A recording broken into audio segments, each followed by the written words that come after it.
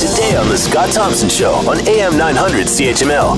So not only are we learning now that the provincial Liberals plan to charge you $13 a month for a carbon tax that they didn't run on and they said that they weren't going to do, but now we are learning that you'll get the carbon tax and the province plans to add HST to it as of January. So congratulations, Ontario. Enjoy your tax of a tax. Some analysts are suggesting that in 2017, Ontarians will pay $500 more. So put $500 more aside for 2017. In 2018, the number goes up to $1,000. And after the next election in 2018, that number is supposed to jump to about $3,000 of costs. That's on your food, on your hydro, on every cost, your gas, everything is going to be given this additional tax. So to hear that you're going to get another HST on this tax, it is pretty insulting. So we're going to discuss that issue, and give me your thoughts. Are you okay with a tax on a tax? I didn't even know we taxed taxes.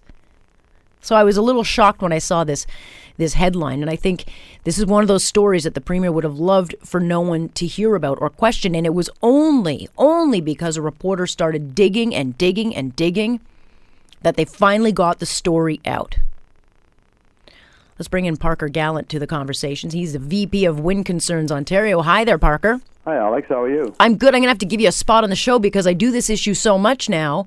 Yeah. That, I think people are going to say, why are we doing it again? But that's because these stories just keep leaking over and over and over. And I think it's because we're not getting a transparent government here.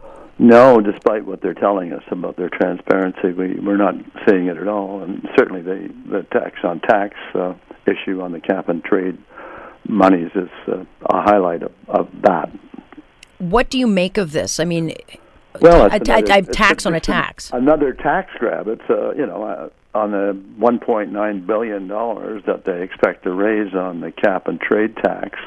Adding the HST to it is going to raise another $247 million. So they're going to be in a great position to balance the budget. It's in 2018, but it's off the backs of all of us poor ratepayers and taxpayers. The money that we just came off of a story that you and I talked about last week, that the money that is raised through this cap and trade or carbon pricing, this is only supposed to go to changing habits, to changing the way people go about using energy. And it's supposed to only go into green initiatives. And we learned last week that they didn't even want to put that on the bill where the money was going.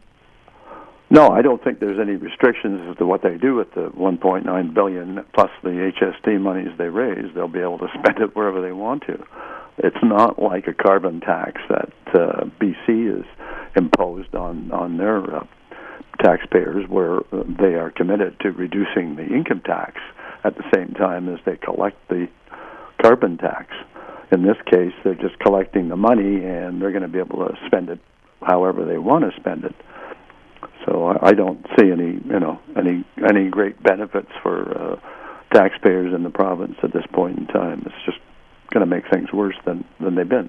And yep. The $1.9 billion works out to about $400 million per ratepayer at the present time, and ratepayers will pick up probably about 50% of this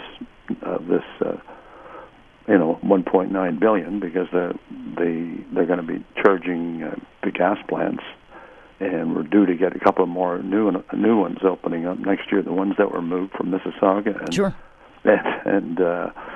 and Oakville are moving to, as you know, a couple of other locations, and they'll be opening up shortly. So if they're generating any kind of power, we'll be paying the price. Want to hear more? Download the podcast on iTunes or Google Play and listen to The Scott Thompson Show, weekdays from noon to 3 on AM 900 CHML. For most of us, crime is something we see on the news. We never think it could happen to us until it does. Loved ones are gone, and for the survivors, the scars will never heal. I'm Nancy Hixt, a senior crime reporter for Global News. And on this season of Crime Beat, I'll take you inside some of the most serious crime stories I've covered. Season 6 of Crime Beat is available now on Spotify, Apple Podcasts, Amazon Music, and all podcast platforms.